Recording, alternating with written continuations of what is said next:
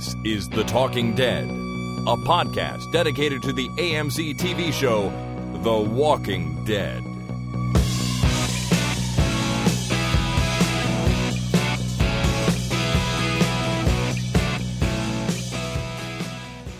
Hi, my name is Jason. And my name is Austin Matthews. And this is The Talking Dead, episode number 373, recorded Thursday, April 12th, 2018. Welcome to the podcast, everybody. I am excited to be here, as I know Jason is. We are going to read all of the listener feedback and holy craps and stuff like that we got for the most recent episode of The Walking Dead. You called yourself Thurston what now? Thurston Howell III, or what's his name? That's it. You got it. Oh, look at me. No, I called myself Austin Matthews because tonight is the first game for the Leafs, anyways, of the NHL Stanley Cup playoffs, and they are playing Boston. And I just thought I'd give Mr. Matthews a shout out and give him some good luck in the game tonight. And who's he? Is he a coach? No, he is a player. He's one of the best players in the world and drafted first overall by the Leafs last year. Nice. Yeah. Fancy. Or a couple of years ago. So sorry, his name is Thurston what? Austin Matthews. Okay. No Thurston at all. You're sure, though? I'm pretty positive, yeah. All right. So that's happening while we speak. Go Leafs go. But I'm not here to talk about hockey, even though I feel like I could. We are here to do the podcast. And the first thing I want to do is remind everyone that we are now just over a week away from the deadline for our 2018 Season 8 Record Your Favorite Scene contest. So if you want to get an entry in, now actually you are in fact running out of time. Good. And I recommend you record something and fire it into us. So if you would like to do that, get your family, friends together, pick a scene from any episode of The Walking Dead and record it and send it in. You can do that to talkingdeadpodcast@gmail.com.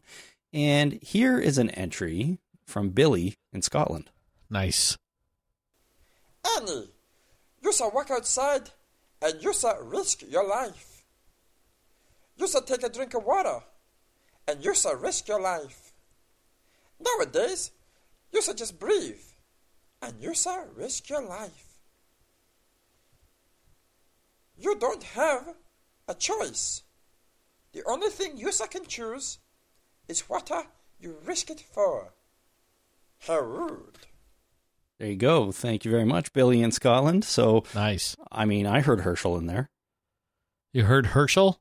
Yeah, well, that was Herschel's speech. Well, it was Herschel speak. Okay, so I heard Jar Jar in there. Yeah. I heard Bill, a little bit of Billy, too. A little bit. That was fantastic, though. Thank you, Billy, for that. And yeah, get entries in, folks. We'll pick a winner about a week after the season finale and then announce it on our first podcast that we do after that. So I'm looking forward to getting a few more and excited to choose a winner.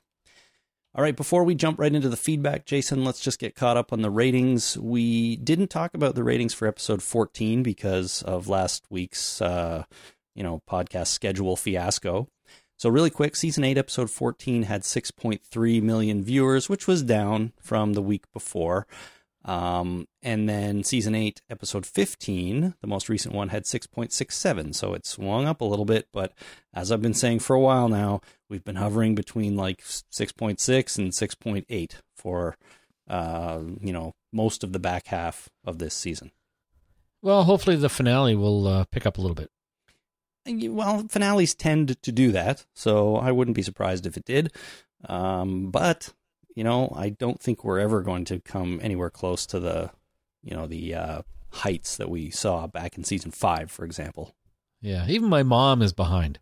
Really? Every once in a while, she'll ask me, "How's the podcast going?" And I say it's fine. She said, "You watch the latest episode?" No, I haven't watched it in a few weeks. So she's slipping too. She thinks maybe that she'll get caught up when the season gets released on Netflix. Oh, so next fall sometime. Yeah. All right. She has a DVR, so I don't know why. I don't know if she's DVRing it or not, but I guess she's just not that into it right now. Yeah, could be. I guess she's got other things going on. Well, anyways, Jason's mom, get caught up and let us know what you think. Maybe she's the benchmark for all of North America. They're just a little bit behind? Just, if she's watching it, then that means that it's extremely popular. If she's not watching it, I mean, generally speaking, that's probably pretty indicative of what's going on in the populace at large. Oh, I see. Yeah, Maybe you're she's right. got her finger on the pulse of the continent. Well, we knew that. Well, yeah, that's true. Right. I'm not surprised to hear that. Yeah, she knows what's going on. She doesn't have a smartphone, and she doesn't Facebook. No, She knows what's happening. she sure does, man. All right. I hope your mom gets caught up someday, but let's do our listener feedback for this episode. Listener feedback. We're going to start off with a call, and it comes from Jamie. Hey guys, it's Jamie from Southern England. I think where I was from then.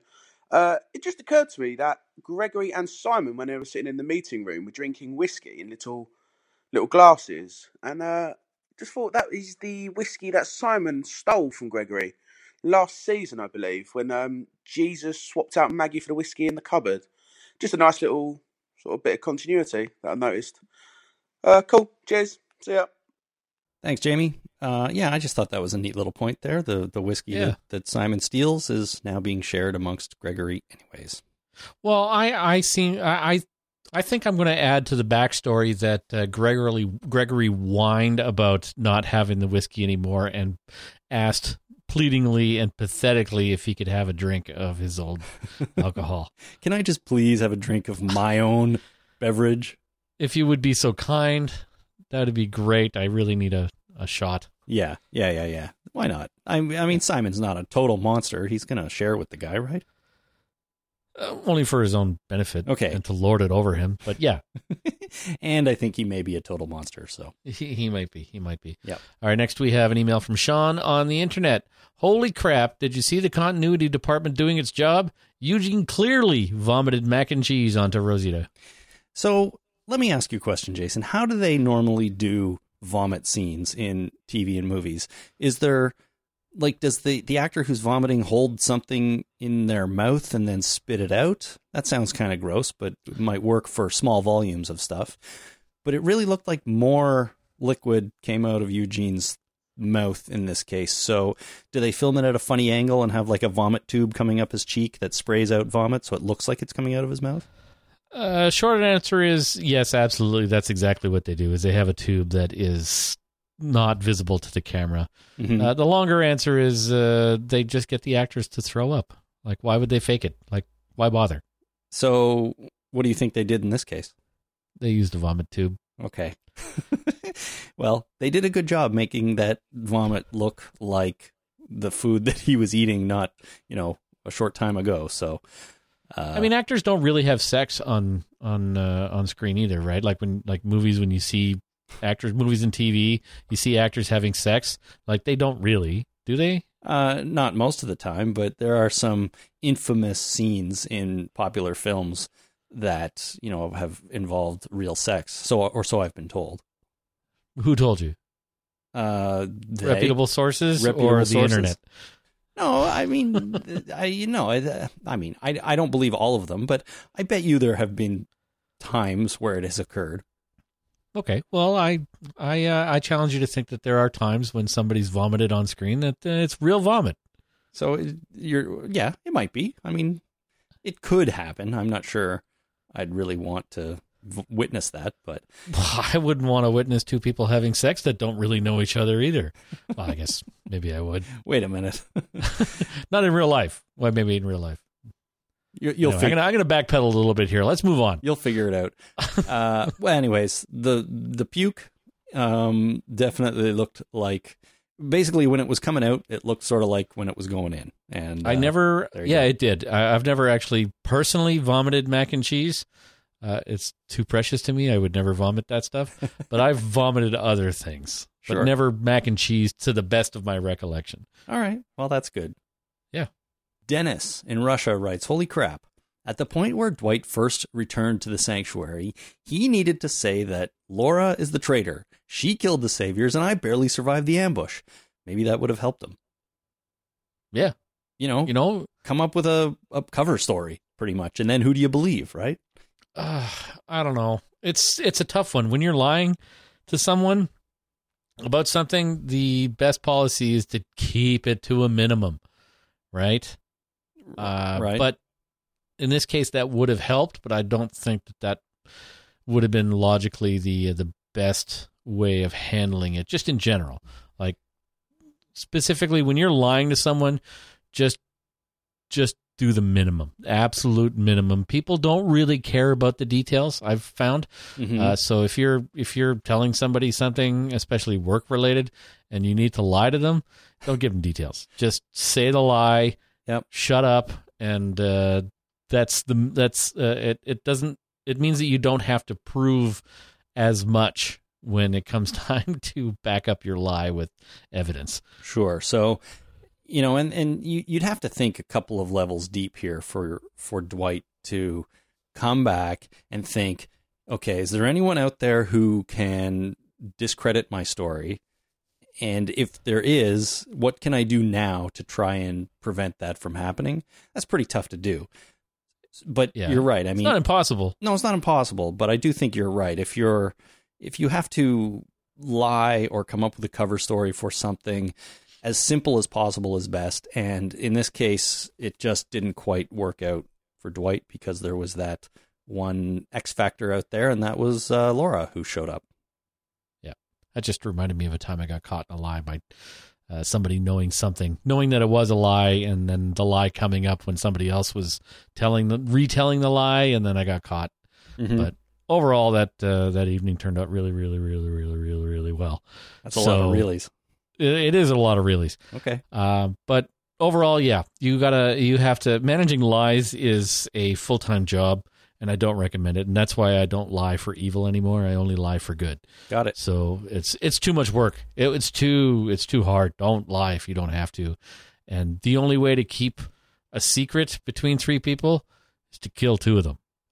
So if you're going to lie, make sure that you cover your ass. Make sure everyone else is dead. Well, that's terrible advice.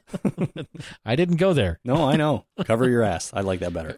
Yeah. All right. Next, we have an email from Gemma in South Wales. Simon was the one who killed the Oceanside men and boys, which I suspected all along, as Negan seems to like kids. So for him to gun down a bunch of little boys was unlikely. I'm glad we got clarification on that. Yeah, and this is sort of framed as a holy crap moment for Gemma.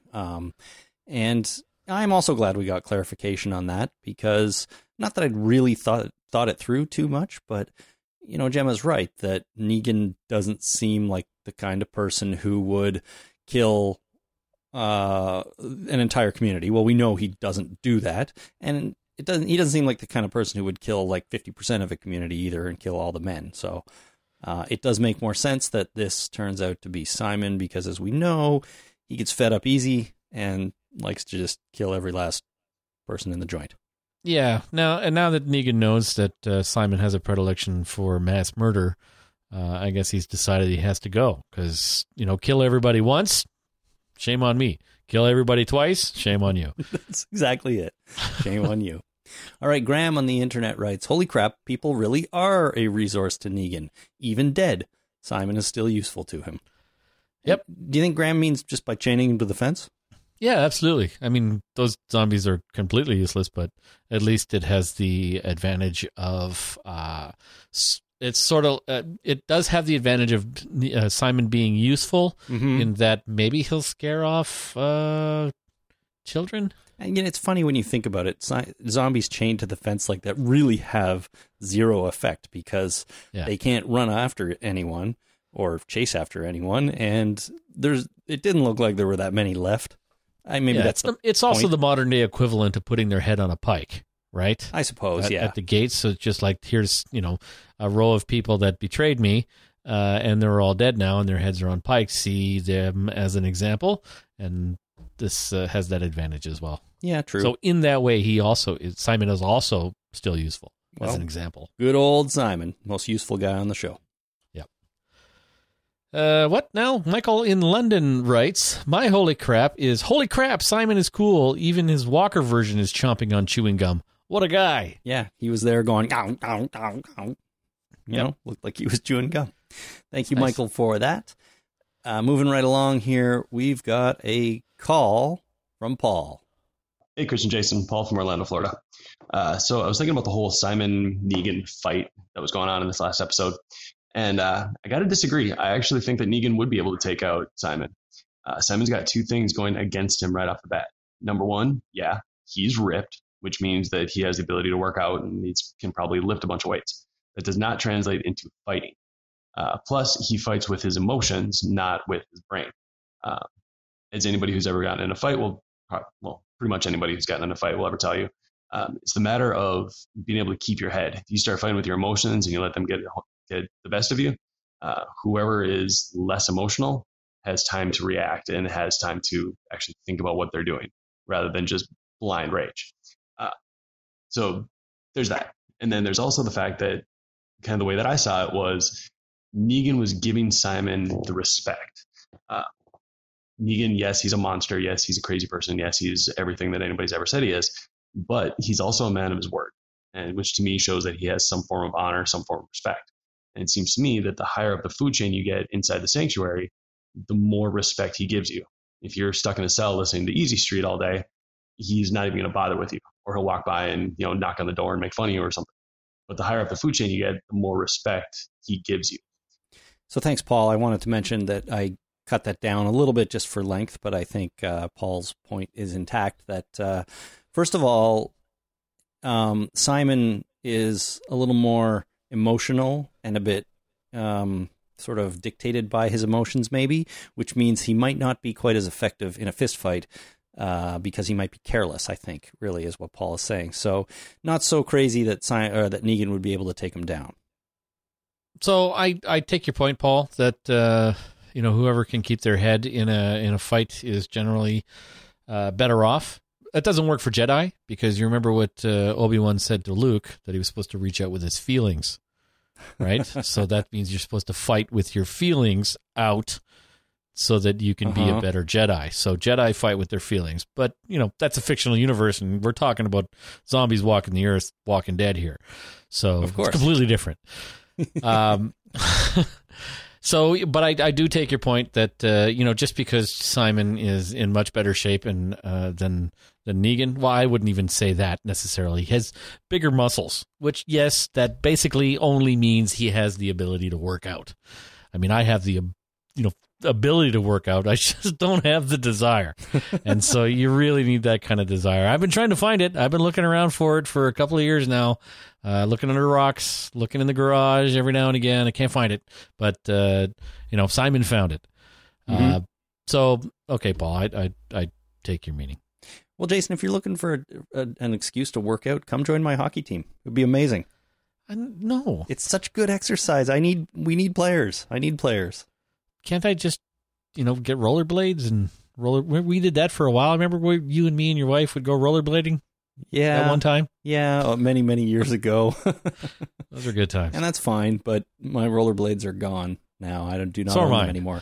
But can I do that instead of ice skating? Because I really have no desire. Oh, but it's so fun. It's the greatest thing I've ever done. If there's any hockey players in Toronto that want to come out and play hockey with me, hey, you'd send an email. It'd be awesome.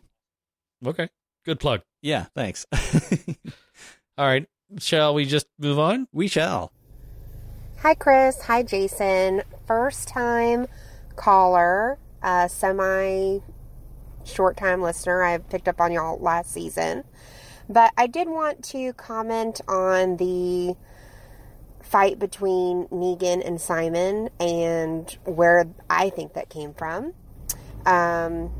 I think it came from the fact that Simon was starting a coup and Negan knew that there was more than just Simon, meaning even the people that he shot, this was obviously going to be a growing theme in the group of, questioning Negan and questioning his leadership. And so he had to open it up to a, if you want to take the lead, fight for it situation. Versus the other people, they're not his people. They're not a part of his group. So he doesn't really give a hoot what their opinion is. But his own people, for him to shut down the coup, he had to shut down Simon. And he did. And second note, just Jason, I think both of y'all are so great. But Jason, you just cracked me up. Because yes, Negan is smaller. And yes, I know you love Stephen Ogg and all that kind of good stuff. But it really is who has the most gumption to get the fight done. And, you know, for the story, Negan needed to, but also Negan was just angrier. He was actually betrayed by Simon. Simon was just being selfish and wanted to do his own thing. So, you know, their reasoning for the fight was just totally different. And sometimes the little guy with the big heart, the bigger reason to win, is the one who wins. Anyways, I'm glad that I got to call in and hopefully enlighten y'all a little bit and keep on doing the podcast. I'm excited for more. We'll see about Fear the Walking Dead. I'm still watching it. I just don't love it the way I love this show. So, anywho, have a good day, y'all. Talk to you soon. Bye. Awesome. Thank you, Jamie. First of all, I think Fear Season 4 is going to be fantastic, but we'll talk about that on a future podcast soon. Next week, maybe. Yeah, next week or the week after. Yeah. But, you know, similar point to Paul, Negan just kind of wanted it more, I think, in this fight, and that gave him an advantage.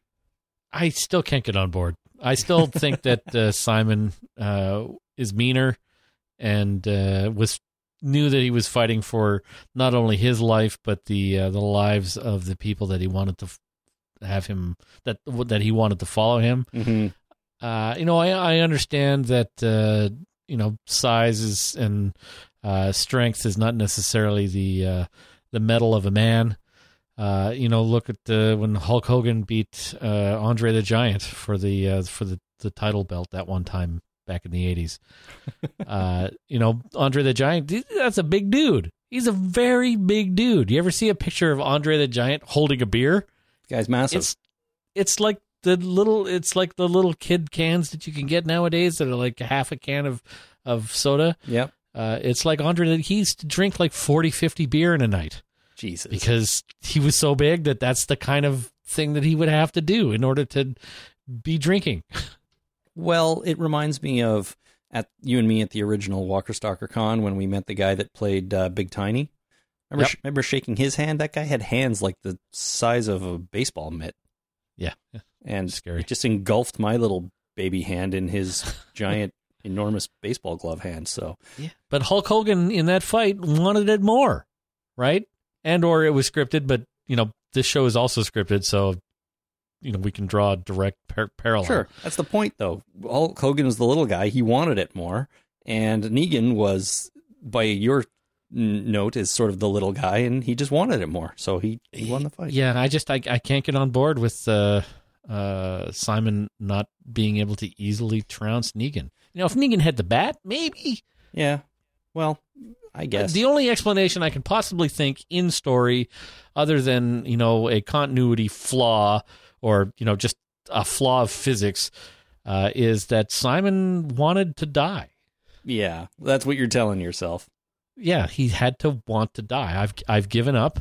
I know that I can't win, but I will make this. I will do the honorable thing and make it so that Negan will have a stronger power base because of this struggle, and I can help him out in this one little way. Yeah. All right. Well, next email here is from Ishmael in South Florida, and Ishmael says, more or less the last note on this particular issue, I think. Ishmael says, according to Google, Jeffrey Dean Morgan is 6'2", 183 pounds, and Stephen Ogg is 6'3", 161 pounds. Jason, I know you have a love affair with Simon, but seems to me that JDM would be the odds-on favorite in a fight just based on the tail of the tape. Although I do get why you would prefer looking at Stephen Ogg shirtless more than JDM. LOL. Wait, you're telling me that... No, I can't be right. They're lying about their weights. Well, I don't know. They gotta be. 6'2", 183 pounds. I mean, that's taller than me and lighter than me. But, you know, no one wants to Google me with my shirt off.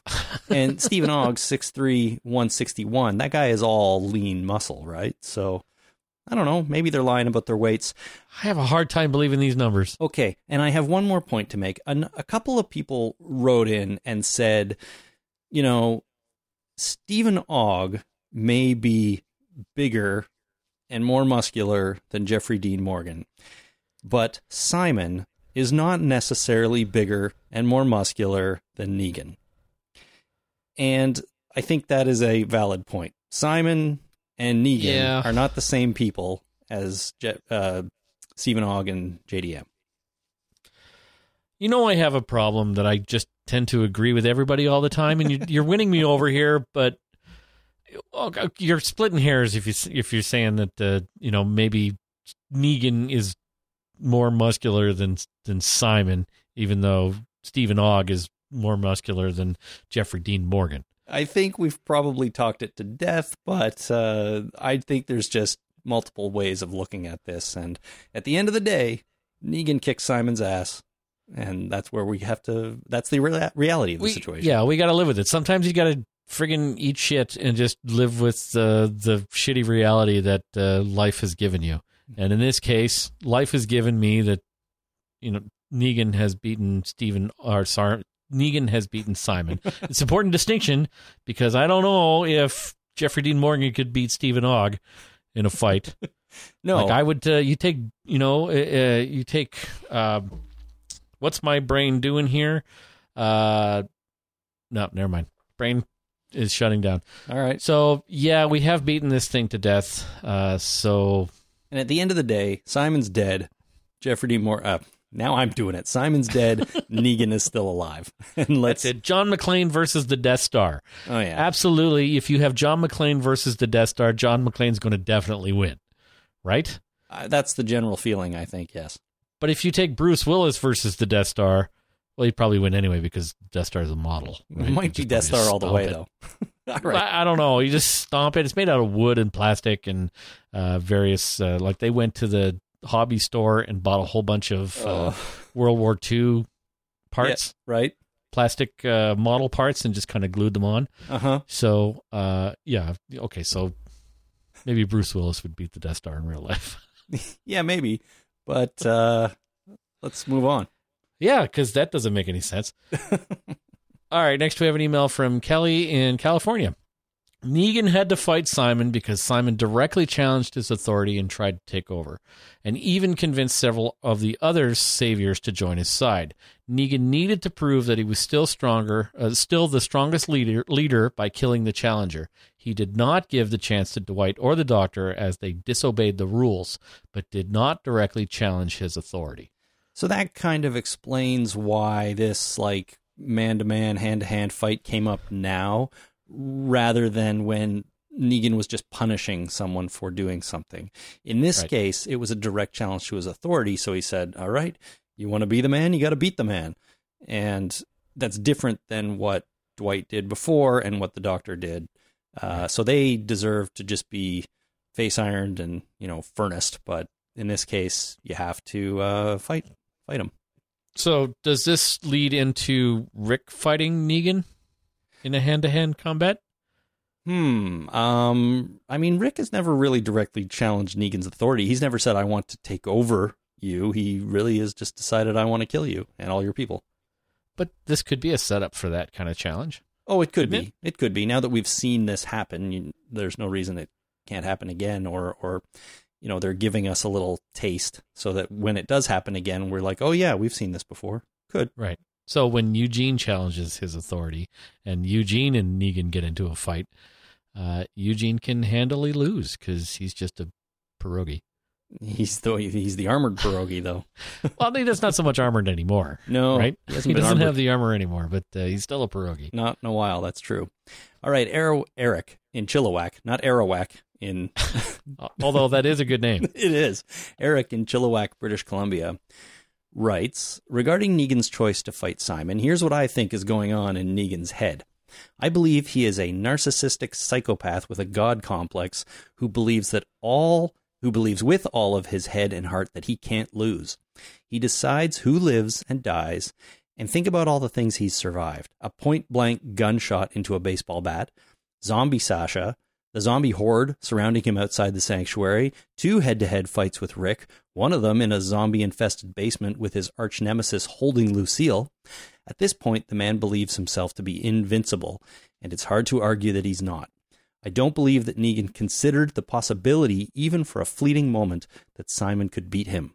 What's fascinating to me is that I think Rick has exactly the same mindset as Negan, where he just doesn't believe he can lose. I think they're both right. Neither one of them can lose because that's their track record. Yeah, that's right. And, Negan does seem, when all those things Eric lists, Negan does seem to, or he has seemed to have faced, a fair bit of adversity or life and death situations, and he always comes out clean. So I can't be killed. That's the only possibility. Yeah, that's right. I can't be killed. Well, look at Morgan. Morgan is feeling the same way too. I don't die. I just see death and am surrounded by it all the time. Similar to Negan. So that, if Rick is, I don't think Rick is necessarily afflicted with that same issue because he's been hurt before. And, he's had, I guess, people around him been killed, but so is Negan, really. So Rick's lost. He lost that fight with Negan in the basement. Yeah, that's right. But I mean, yeah, he did lose that fight. But Negan, I mean, he has encountered a lot of stuff, and he's always come out, smelling like roses. At least I guess by the way he sees it. He's also, when we first met Negan, when he killed Abraham and Glenn, that whole first half of the season, he handily beat Rick time and time again. Mm-hmm. Negan, yeah. Well, yeah. He's a winner. That's what it is, right? And he knows he can do anything he wants, and he's going to come out on top. Yeah, and he has the power of other people not wanting to kill him. Well, that helps. Yeah, definitely helps. All right, next we have an email from Dan in York, UK. Why would Negan allow the fight? Remember that foiling Simon is not his main priority. He also needs to give Dwight the opportunity to escape with the plans. This means Negan has to do something that convincingly distracts A, himself, and B, all of the other Negan-level saviors. C, at the same time, D, for long enough for Dwight to be confident that he will get away with it. Right. And at first when I read this email from Dan, I was like, oh, he's just being sarcastic about the writing. But actually, he's not.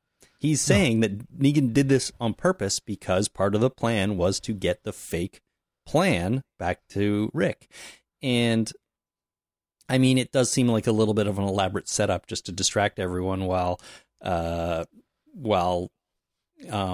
Gregory flees with the plan. But he needs Dwight to do this on his own and think he's doing the right thing. So set up this big elaborate fight. Everybody's watching it. And that gives Dwight an opportunity to sneak off and send Gregory on his way. Yeah. Right? So smart. So it's pretty genius, I guess. Yeah. Even though it didn't seem to make too much sense. Finally, we've got an email here about the fight from Lee, who is not ready to rage quit, but fucking disappointed. That's where he's from. That's right. Lee, hi guys. I was glad to hear you had problems with the fight at the Sanctuary too. I have a theory about why they went this way instead of lining Simon up for the bat. Think back to the season 7 premiere where Glenn and Abe were bashed to death. Do you remember the outcry and backlash against the show from all the idiot whiners who said it was too violent? I think ratings plummeted after that episode and still haven't recovered. They bottled it. Of course Negan would have used Lucille on Simon. They just didn't want the negative reaction like they got last time. So speaking of being a little bit sarcastic maybe about the writing of the show, that's kind of Lee's perception here. And although I don't necessarily agree with calling everyone idiot whiners, there was certainly a great deal of backlash to that scene. And when you think about it, Negan has not, I don't think, hit anyone with the bat since that moment, since we first introduced to him. Not anybody alive. Not anybody alive, that's right. And that does seem like something he would do, hit people with that bat. He certainly carries it around enough. Right. So the next episode, he has to hit somebody with the bat. Oh, yeah, well, maybe. He might have to hit somebody in the season finale, yeah. But, I mean, I could see AMC going, all right, maybe we don't need to graphically show people getting their heads bashed in by a barbed wire baseball bat. I don't think Lee is being sarcastic. I think he's being cynical. Sorry, that's the word I meant. Cynical. Okay. Yes. Okay. So that's good. That's it. Clarity has been achieved. That's fine. I got my English wrong there for a second. So yeah, I mean, that's, I think, more or less all of the comments about the fight. A number of people wrote in too, for a little additional clarity here, in that really the point of the fight was, and we did sort of get into this, but really the point was Negan showing Negan showing his authority, demonstrating his authority because he had these people or had Simon try to take his authority away. And what he's doing is like, you do this, I'm going to fight you. You're not going to survive. And, I'm in charge. I'm the boss. Don't anybody forget that. So for me, with that sort of context around it, it does make more sense, and it helps explain why we haven't seen this kind of thing happen at the Sanctuary before, because his authority hasn't been challenged in the same way. Yeah. Right? So I think that helps. I don't necessarily disagree with the fact that the fight happened. I just don't think Negan would have won. Right. But I was saying that I don't see why the fight happened. I just think, Negan would have eliminated Simon and they move on, right? But this is a very big public display of, you challenge me, look what happens to you, and don't challenge me because I actually am dominant over all you guys. I can kick your ass hand to hand. Right. They can't last forever. No, I guess not. So, all right, next we have a call from Angie. Angie, here's another call. I edited down for time a little bit, but hopefully it makes sense. Hi guys, it's Angie in Birmingham. I just wanted to say, holy crap, did you see what a dick Daryl and Rosita were to Eugene? I mean, come on, give the guy a break. Daryl has got a pretty short memory if he's forgotten that he kneeled to Negan and he only escaped because Dwight let him out. Now just think about poor old Eugene for a minute. He's not a traitor. He's a pathological liar who lied to Abe and got his protection, and in the way, his family who accepted him for who he was. Now, he ends up captured by the group's biggest enemy they've ever had. He's alone. The first thing that happens when he gets to their camp is he sees the group's doctor get thrown into a furnace to be burnt alive. Now, if they can kill the most important person in the group, why wouldn't they kill him? So, of course, he's going to go along with whatever they say. Eugene's just being Eugene. He's doing exactly what any one of us and any one of the rest of the group would do just to survive. He's putting up, shutting up, and going along to get along. And I don't understand why he's being attacked for it. After all, isn't that what everybody's trying to do? Anyway, thanks, guys. Bye. Thanks, Angie. I think it's pretty tough. She tries to do it here, Angie, but I think it's pretty tough to make a case for Eugene not really being a traitor. And yeah, fine, he's doing what he's trying to do to survive. And when he got there, he saw some horrible things. And, what would you do in that situation? You see a guy get thrown into a furnace, you're probably going to fall in line and be like, I'm not going to do anything to get thrown into that furnace. I get that. But that doesn't mean that he didn't turn his back on his friends and his original group, because I think he definitely did. Yeah. And I hope he doesn't turn back. Well, he's going to. I am. Come on, no way. We have some more emails coming up about that, but I am almost 100% convinced that they set that up in this episode, and they're going to play it out next week on Sunday night. All right. But anyways, just in regards to Angie's call, Eugene is a pathological liar. He's doing what he wants to do to survive, and I don't hold that against him necessarily. But he is definitely a prick, and he is definitely, working, until now anyways, has been working against his former friends, and that's not cool, I don't think. But, hey, I can't, what would I do in that situation? Probably the same thing, because I'd want to live too. I would never get into that situation. I'd be long dead. That's right. Day one, zombie apocalypse, Jason's dead. Jason dies. Yeah. Because he can't run. That's sad. It is. Right. Who's next? Me. Who's next? Call from Designer Will. Hey, Chris and Jason, Designer Will from Brooklyn. Stuck in the Phoenix airport tonight. Thought I'd call and give feedback for the latest episode, Worth. I did enjoy it overall. I think Chris is spot on with his Eugene theory, although I actually didn't see it coming, so I guess I'll keep an open eye for it. Dwight, well, I'm kind of bummed that it sounds like he's been cornered by Negan. I'm kind of wondering if he has any way out, or if he's fated to die at the hand of Negan like Simon did. After all this time, I find myself actually rooting for Dwight. I think he's kind of one of those guys who's genuinely a good guy who just lost his way based on the people he was surrounded by.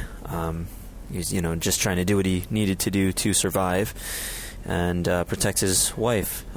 Interested to see if she'll ever come back into the fold. Anyway, have a good week, guys. P.S. I think the whole storyline with Oceanside and Aaron is dumb.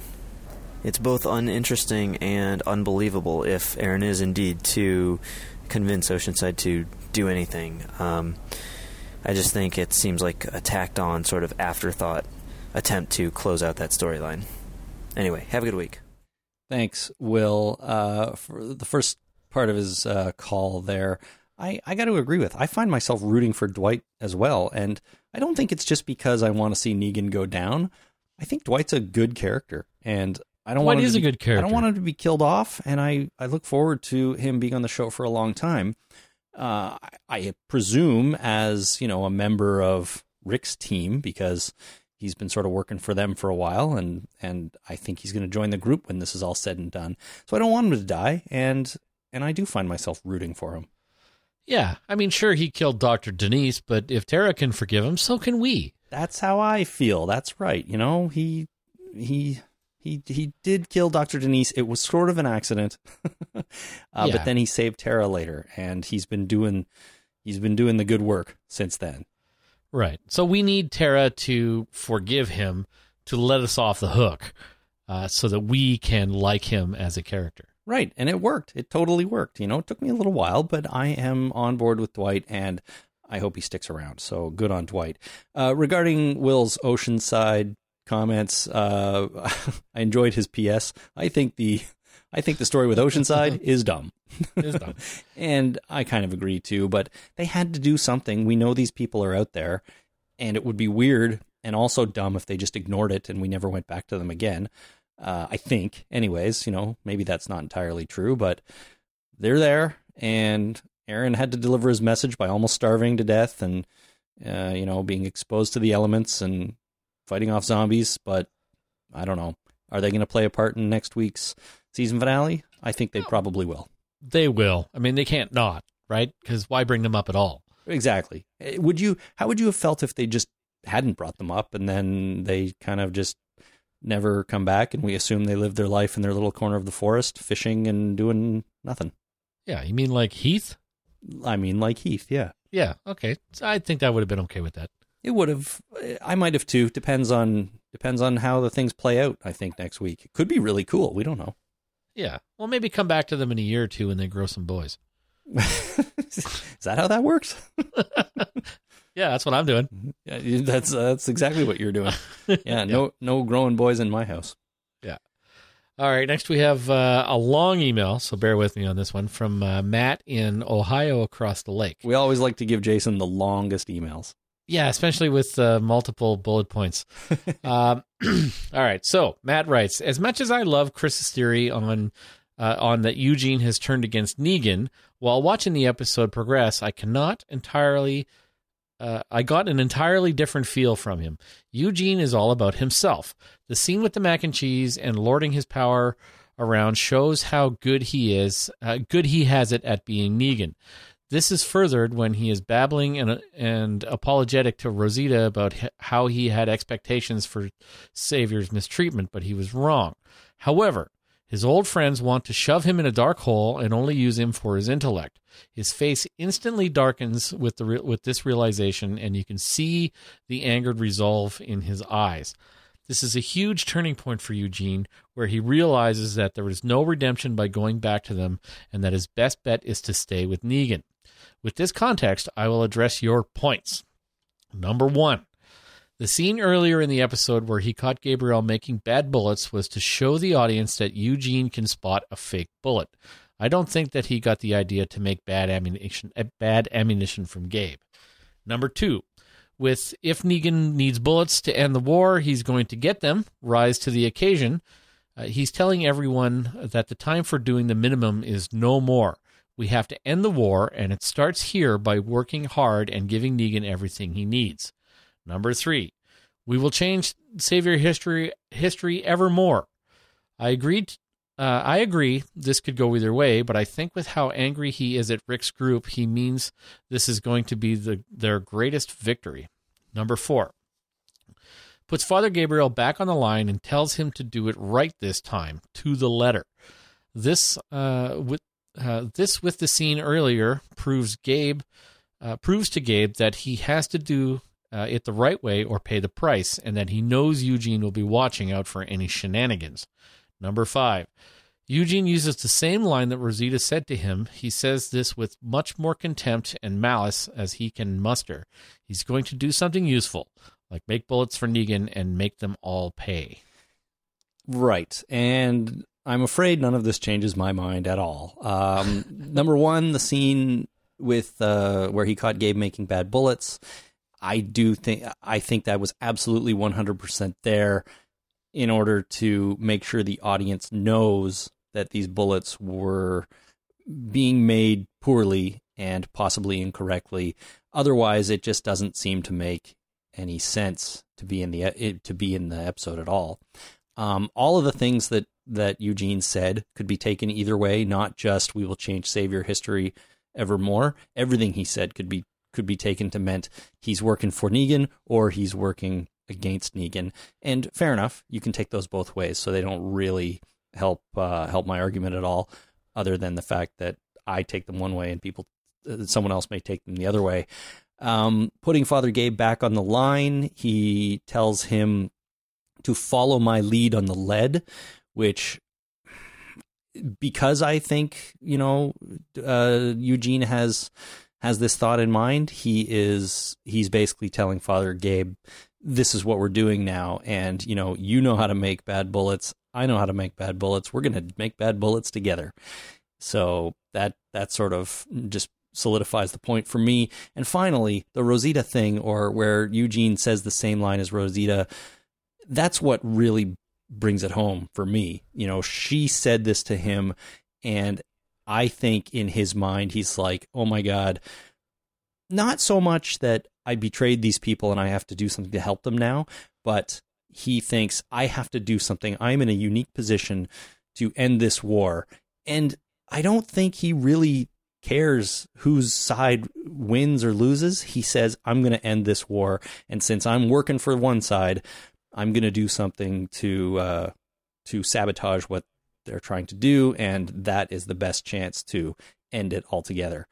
Maybe he has a completely separate plan in mind. He's a very smart guy. Maybe he's thinking not in terms of Rick or Negan.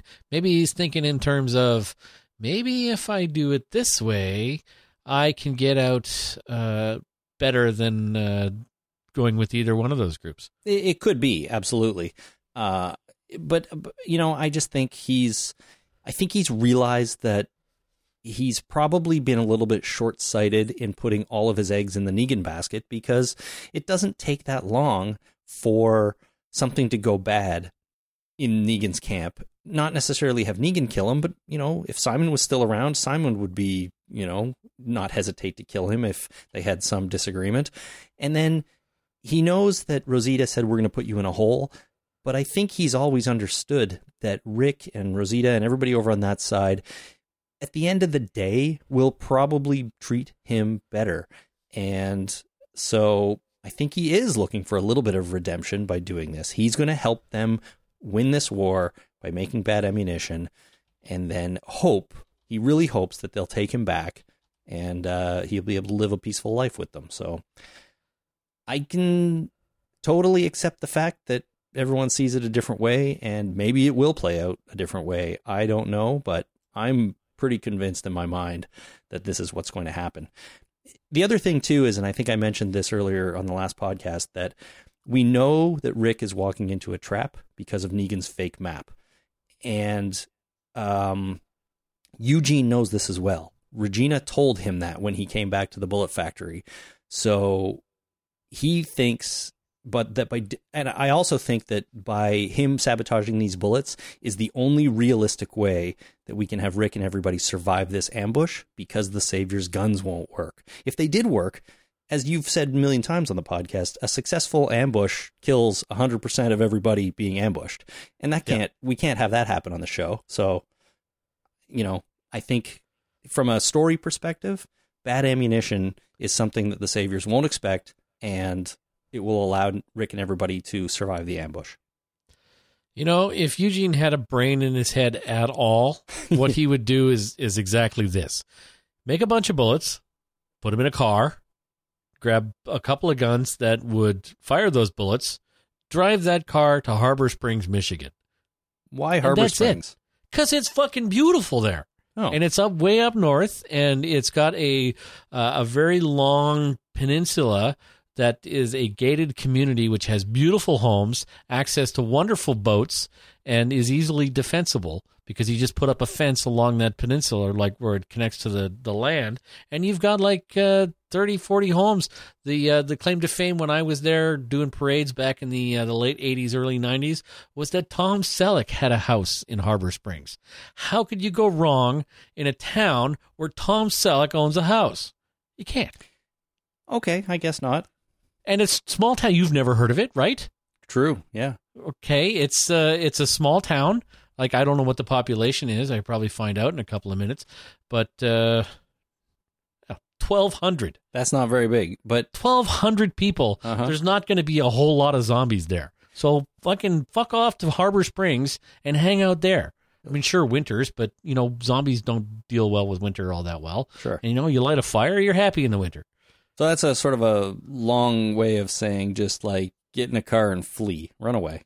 Yeah. Leave all this behind you. Why is he vying for a position in either one of these camps? He's got to realize at this point that the zombies are way less dangerous than the people he's been hanging around with. Even to him? I don't know, man. He's pretty useless by himself. That's the whole point. One of the points. Yeah, but okay, so take some people that are hanging around there. Grab Father Gabe and whoever made him the stupid mac and cheese, because you better believe that he didn't make it himself. Well, that was Frankie or one of the other wives. Take a wife and a priest and hit the road. That's a good way to put it. Yeah. Why not? Yeah. Sounds like the beginning of a joke. Get trucking. All right. Here's another email about Eugene from Nia on the internet, and Nia writes, I had an entirely different interpretation to the one Chris outlined in his recap. My interpretation was that Eugene returned to the workshop absolutely apoplectic. Rosita and Daryl kidnapped him, humiliated and insulted him, and outright told him that he would remain alive in their custody for the sole purpose of providing information to them. With the Saviors, he gets pickles, mac and cheese, video games, wine. He's in charge of his own task force and has freedom to a certain extent.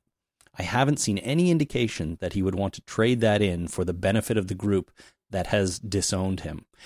I may have missed something, but what I saw was Eugene doubling down on his bullet-making efforts and fully committing to wipe out Hilltop, rather than continuing to kid himself that he's simply trying to survive. So that's basically the opposite of what I think. The problem I have with that argument is Nia says that, he wouldn't want to trade all the niceties of the sanctuary for the benefit of a group that has disowned him. And I don't think that's accurate at all. I don't think they disowned him. I think he was taken prisoner and then has been somewhat actively working against them since then for the other side. They didn't disown him. But the Hilltop has a decidedly distinct lack of video games.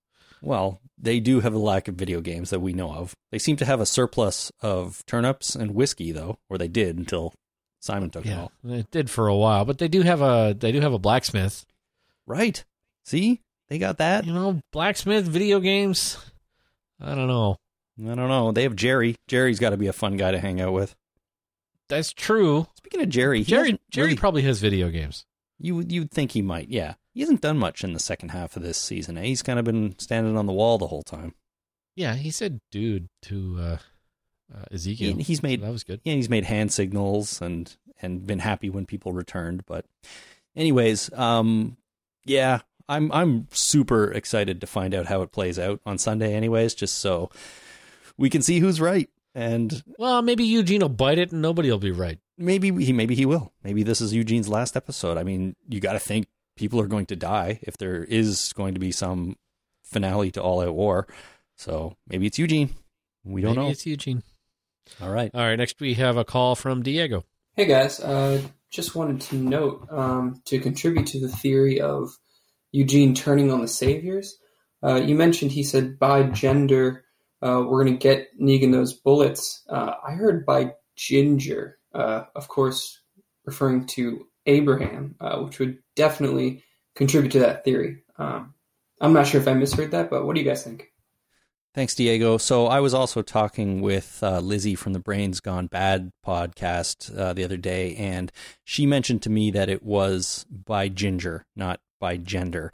And I think that makes a little more sense. I don't think by gender is a thing, but I feel like I've heard people say by ginger before. And, of course, that could be a reference to Abraham being a redhead. So just another reference by Eugene back to sort of his original group of friends, which, I don't know, for me just kind of strengthens the whole point that that he's actually working against Negan now. So, yeah, that's it. I think it's a good catch. I've never heard of either phrase.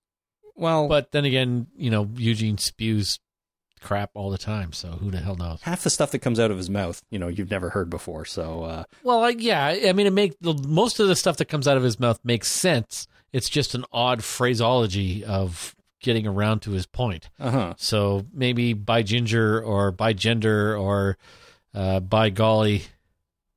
I have no idea what he means. I didn't catch that line. So, well, you know what? Whether I've heard it before or not, if I haven't, and it's not a thing that people say, what does it mean in the context of the show? And it must be a reference to Abraham. And he's saying, by ginger, he's referencing his old friend, the man who kept him safe for a long time, realizing I don't know. Maybe he watches Gilligan's Island all the time, and he's talking about Ginger, the actress. And you know what? I could believe that, honestly. Yeah. With Eugene. I'm going to say by Marianne from now on. By Marianne, we're going to get that done. Do it. I think that would be great. Do that at work. Yeah, I started it right now. Perfect. All right. Next we have Brandon in Madison, Wisconsin. Daryl is the best MFing tracker alive, and Eugene runs into a pile of people ashes, hides under it, and Daryl can't tell the footprints just stop.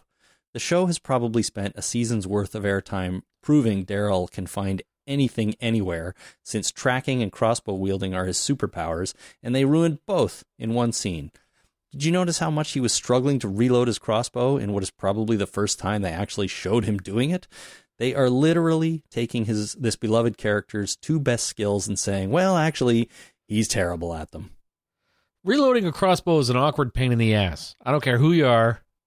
It's the thing about crossbows. They're incredibly powerful, but they don't reload easy. No, I've never tried, but I do have that feeling that they're a tricky weapon to reload. So yeah, I mean, that compound crossbow, you can do it with your hands and stuff, but back in the day when it was just straightforward crossbows, you needed fucking tools and two guys to do it. Right, and muscles the size of Negan's.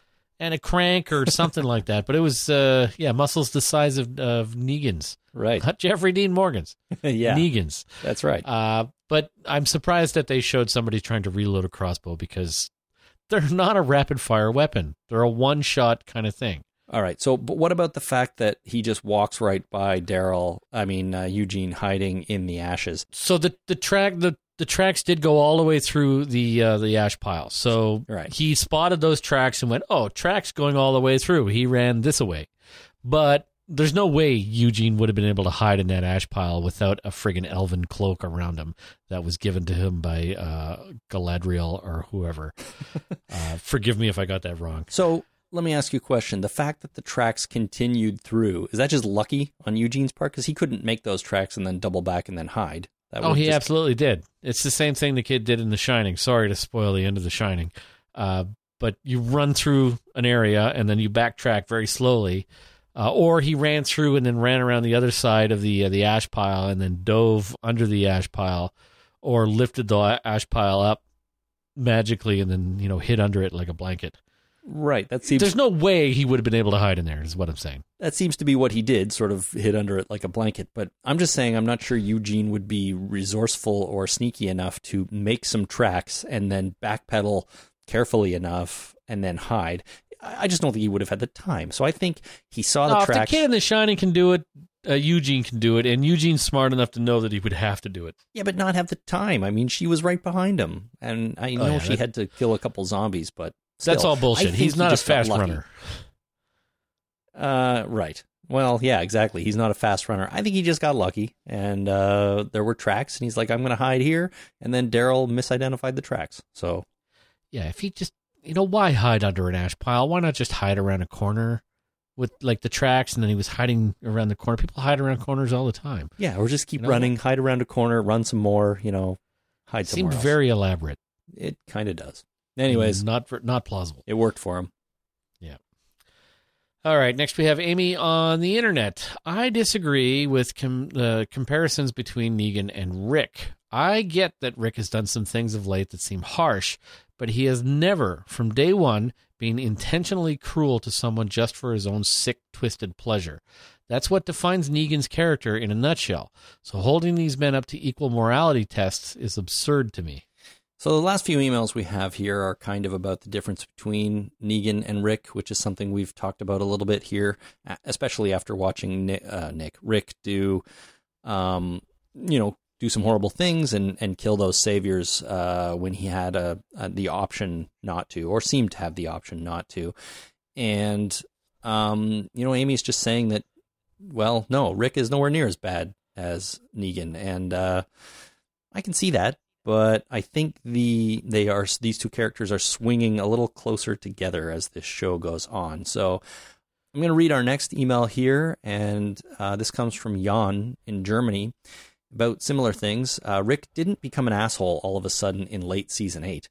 When he states his bullshit about a man's word being the only thing that you can rely on in the zombie apocalypse, he is in fact quoting himself. In an earlier episode, Rick and Daryl talk to a young savior dude who is hiding behind a tree. They make him come out of his cover, put away his gun, and give them the intelligence they need at the time by using the exact same words. Rick tells him that a man's word has still got to mean something, after which they shoot him and then move on. In the same episode, or maybe the next one, Rick takes down a savior outlook. Another time would be a wounded man lies next to a pole to which a zombie is tied with a rope. The savior starts jeering at Rick, telling him that Negan will soon wipe him out, and as a response, Rick cuts the rope with his hatchet and walks away without looking back at the guy that is now being eaten alive by the zombie. Also, he tried to shoot Sadiq on sight early in Season 8 for no reason. As you can see, those are absolutely dick moves that show what Rick has become already at the beginning of this season, a cold-blooded killer with no higher standards than Negan and his dick brigade.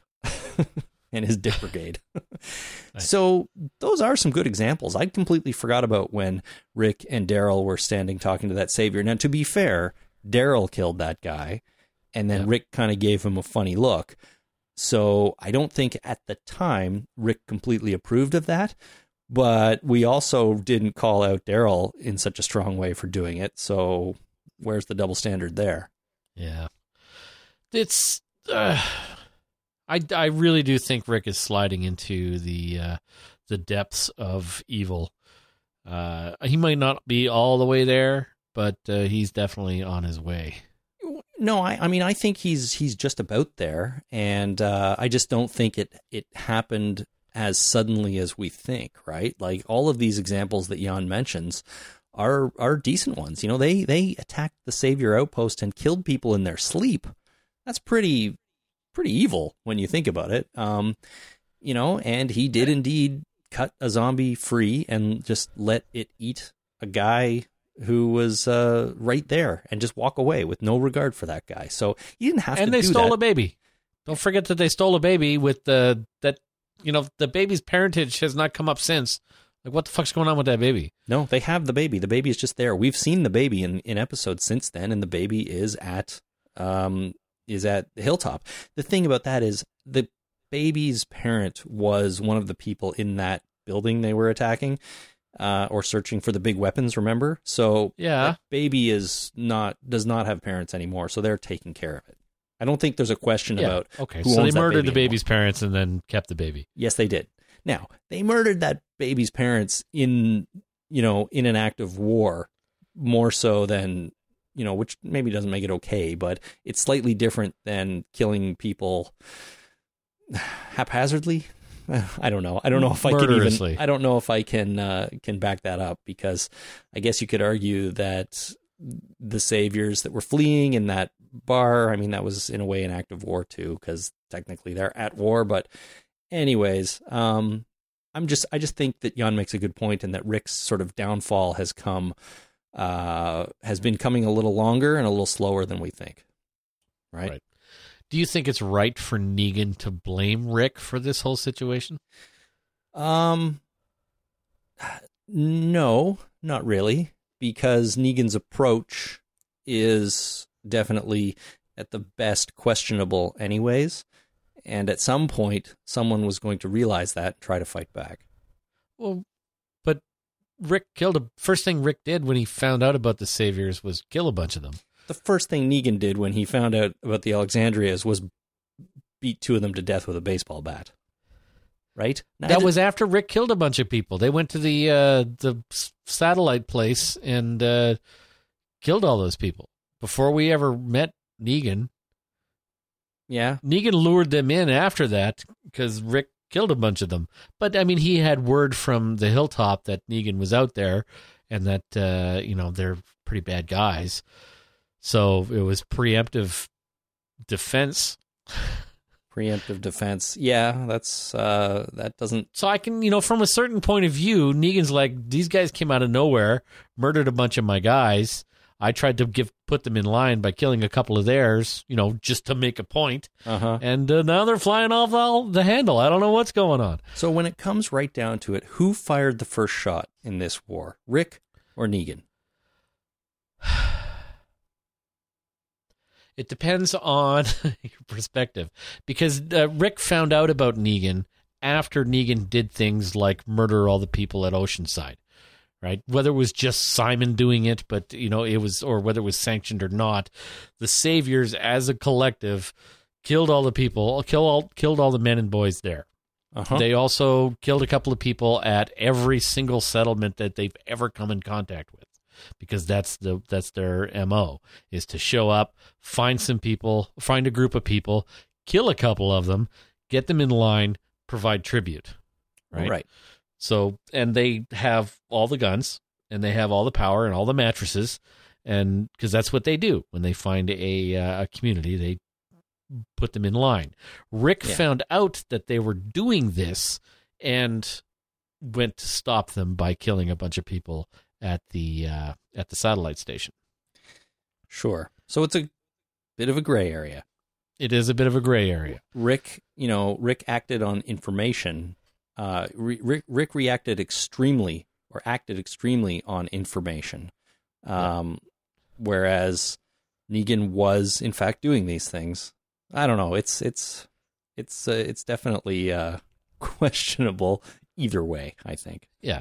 So, if I am walking through the forest and I come across a bear that has eaten 7 or 8 people, and I see the corpses of those 7 or 8 people, and I see the bear with a foot sticking out of his mouth and blood all over his face, and I shoot the bear, is it my fault? Am I wrong because I fired the first shot? Because that bear did eat 7 or 8 people. That bear did eat 7 or 8 people. That's the thing. I mean, people put down dogs for a lot less. Yeah, and bears, once they get the taste for man meat, they just keep going. And garbage. When they get a taste for human garbage, they don't go away either. No, you can't get rid of them then. But, bears and people, different things. They are. Bears are big and furry. Right. And cuddly. Really cuddly. Cuddly teddy bears. Yeah. That's right. All right. Just before we move on here, Jan in his email also mentioned that apparently, Jason, you and I had the same conversation about unrefrigerated eggs like a couple of years ago on the podcast, but I have no recollection of this. So do you think it's true? Absolutely. I do too. I bring up the unrefrigerated eggs any chance I get. Okay, well, it came up a couple of weeks ago and apparently a couple of years ago as well, but I must be starting to lose my mind because I don't recall that at all. I can get away with it with you. I can't get away with it with my wife. She's like, you told me that story already. Well, yeah, So- I know what that's like, but you can't get away with it with our listeners either. So No, because they're smarter than you. way smarter than me. So you better break out some new stories soon. I got to do something new. I haven't done anything new in a while. Join a hockey team. That would be new. No, I'm not joining the hockey team. All right, read the next one. All right, next we have an email from Chris in the UK. Last week's episode raised once again the question of whether Rick is really any better than Negan. You should judge the men not by how they act when they are at war. You should judge them by how they act when things are calm. Would you rather live at Hilltop or in Sanctuary? Negan rules by fear. The same cannot be said by Rick. This isn't to say that it's okay for Rick to slaughter everyone last week. I think the point of that was to have Rick go too far and realize that he'd gone too far. Yes, and this Chris makes a good point. Judge people by how they act not at war rather than at war. And I think the point absolutely 100% was to have Rick go too far because something is going to happen in the season finale, which is going to redeem Rick. And a quick update on that. Last week, we had this idea for me to speak, privately into a microphone after we hung up the phone call here and record a prediction for the season finale, which I did.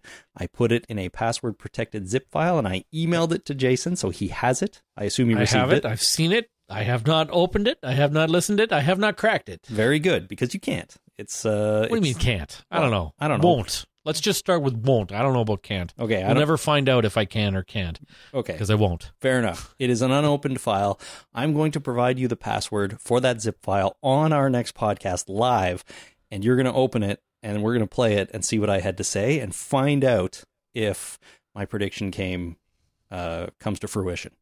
That sounds fair. I'm really excited about this. I hope it will, but we will see. Anyways, I think Chris makes a good point, and having Rick sort of drop to rock bottom this way and have him go too far and realize he's gone too far is sort of built into what I'm predicting is going to happen. Right. Okay. I'm not sure if I necessarily agree with Chris when he says that you should not judge by men by how they act in war, but how they act at calm.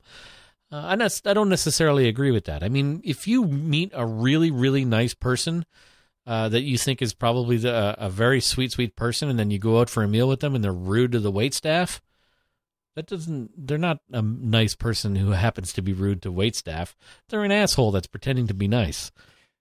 Yeah, well, sure. But, I mean, war changes a person. It does, but I think that the way you act, regardless of the circumstances, is important and indicative of your character.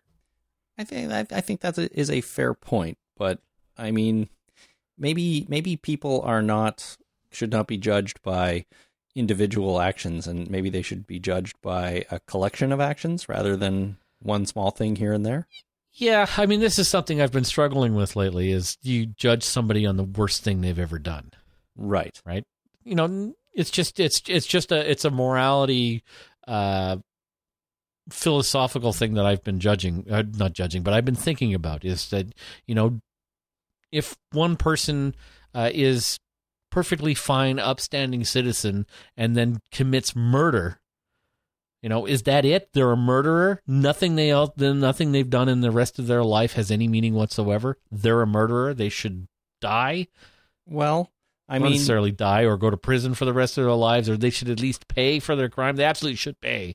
Don't get me wrong, but should their entire life be judged on that one act? I mean, it doesn't necessarily invalidate other things they've done in their life, good or bad, but it does make them a murderer. They killed somebody, and that is absolutely true. They should pay the price for that. They should face the consequences for that action. It doesn't mean that that time they dove into a lake and saved a child from drowning was not a heroic act, but they're still a murderer. Yeah, but they're also still a hero. They're also still a hero. So, yes, you're absolutely right. But, society at large today tends to vilify people for the worst thing they've ever done, and there's no redemption from that. No, that is the way we're going. Yeah. Yeah, and I'm wondering if that's, if I can morally accept that. I'm not sure I can, and it's something I've been struggling with. Well, I blame the internet. It's the cause of and solution to all of the world's problems. Yeah, much like money and alcohol. Exactly. Money, alcohol, and the internet. There you go. Our final email for the night, which actually isn't entirely true because I have one quick one I want to address in a quick after-hours segment tonight. But final one for now comes from Ellie in Blaena Festiniog. That's the best I can do on that one, in North Wales. And Ellie did say not to worry about pronouncing that wrong, but I went and looked it up, and I still have trouble pronouncing it. Yeah, I would too. So Welsh is hard. It's really hard. Someday I want to go there because it looks amazing, but I'm not going to be able to pronounce anything, so I'll probably starve to death in restaurants. Yep. Ellie writes, "Hi guys. Having a chemistry teacher throw up over your boobs is gross. Thank you, Walking Dead, for bringing up these unwanted memories. I'd tell you the whole story, but instead, I need to make peace with my partner after he caught me typing Stephen Ogg shirtless into Google. I have some explaining to do." That all sounds wonderful. It really, really does. I hope I want to hear both stories. I kind of do, yeah. And I hope everyone out there in podcast land, after you suggested them to Google Stephen Ogg shirtless, I hope they did. Yeah. I kind of don't want to hear the stories. I kind of like... some things are better unsaid, you know? Absolutely. Some things it's more entertaining to just imagine that there are stories out there like that. Totally. And chemistry teacher? Oh, no, I want to hear that. Well, I don't know that we ever will. Ellie, please feel no pressure to write in your story about that. It's so curious. It's yours. I kind of don't want to know. Yeah, it's yours and yours alone. So, all right. Thank you so much to everyone who wrote and called in this week. Lots of great email and feedback and comments and stuff like that. And, of course, keep doing it. Keep sending it in. We will have another podcast recapping the Season 8 finale on Monday, and then following later in the week, another feedback episode all about that episode. So look forward to that coming up. The next episode of The Walking Dead is called Wrath. We have a few title reads already, but make sure you send yours in if you would like to get it on the podcast. Please send it in sometime before, 5 or 6 p.m. Eastern time on Monday. That'll give me a chance to include it in the show. But otherwise, if you want to get in touch, visit our website at talkingdeadpodcast.com and click on send voicemail at the top to record a message, which will get emailed directly to me. You can also find us on Facebook at facebook.com/thetalkingdead or on Twitter at talkingdead. And of course, as I've mentioned, you can send all email correspondence to talkingdeadpodcast@gmail.com. As I mentioned off the top, there's only about a week and a bit to get your Record Your Favorite Scene contest entries in. So by all means, email those in as soon as possible. We want to get the last few in before the contest wraps up. And, I haven't said it in a while, but there is a prize box full of stuff that we are going to send out to the winner. And the winner is basically the one that we like the best. So that is very cool, but you don't have a chance to win unless you enter. So please do. Okay, stay tuned for a quick after hours segment. I've got one email to read, not really related to Walking Dead, but related to limes. So you may want to stick around for that. Otherwise, though, we'll see you on Monday. So until then, my name is Chris. My name is Jason. Thanks for listening. Bye.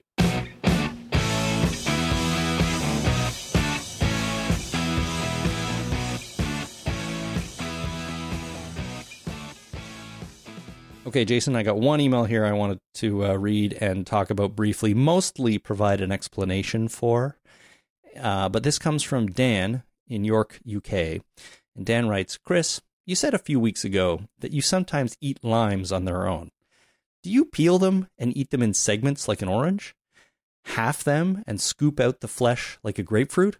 Or quarter them and suck out the juice?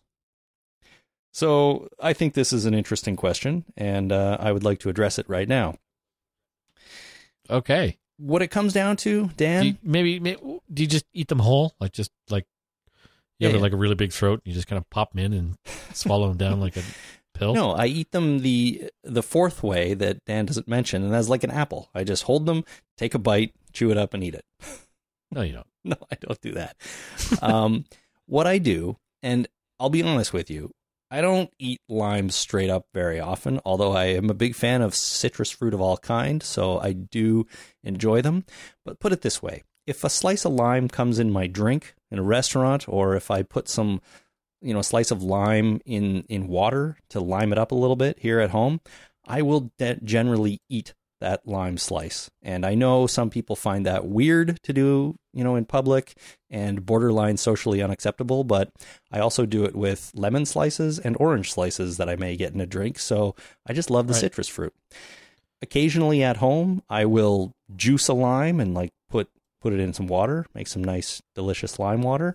Well, lime water's nice. I like that. Yeah. And again, if I cut limes or anything at home, I'll often just eat them. But no, I don't eat them really like an orange very much, although that's kind of how I would do it. I don't scoop them like a grapefruit. Definitely don't do that. But I have been known to, quarter a lime and suck out the juice. So I'm just a limey kind of guy. But it applies to lemons, oranges, and everything. You're going to avoid scurvy. That's nice. I do hope to avoid scurvy. Yes, I don't want the scurvy. So that's it. That's my story about limes. You don't want to hear the other weird thing about me? Yeah, of course. Well, food or fruit related. I really enjoy kiwi as well. And I know not everyone likes kiwi fruit, but I am one of the weird people that eats the skin of the kiwi along with the meat of the kiwi. Huh. And, flesh. Yeah. And I started doing this as a kid because, my mom would cut up kiwi for me. And I once wondered, can you eat that? So somehow I looked up, can you eat kiwi skin? Maybe when I was a little bit older. And then I tried it and I really liked it. So I eat the skin of a kiwi, which a lot of people find weird, but I quite enjoy. It has a really nice tart taste to it. And I like tart stuff. Well, way to go, weirdo. Yeah, thanks. All right. If you don't have any weird food stories to share, we can probably call it a night. I don't think I do. Not for today, anyways. I don't like tomatoes. That's not that weird. Yeah. Okay. Good night, everyone.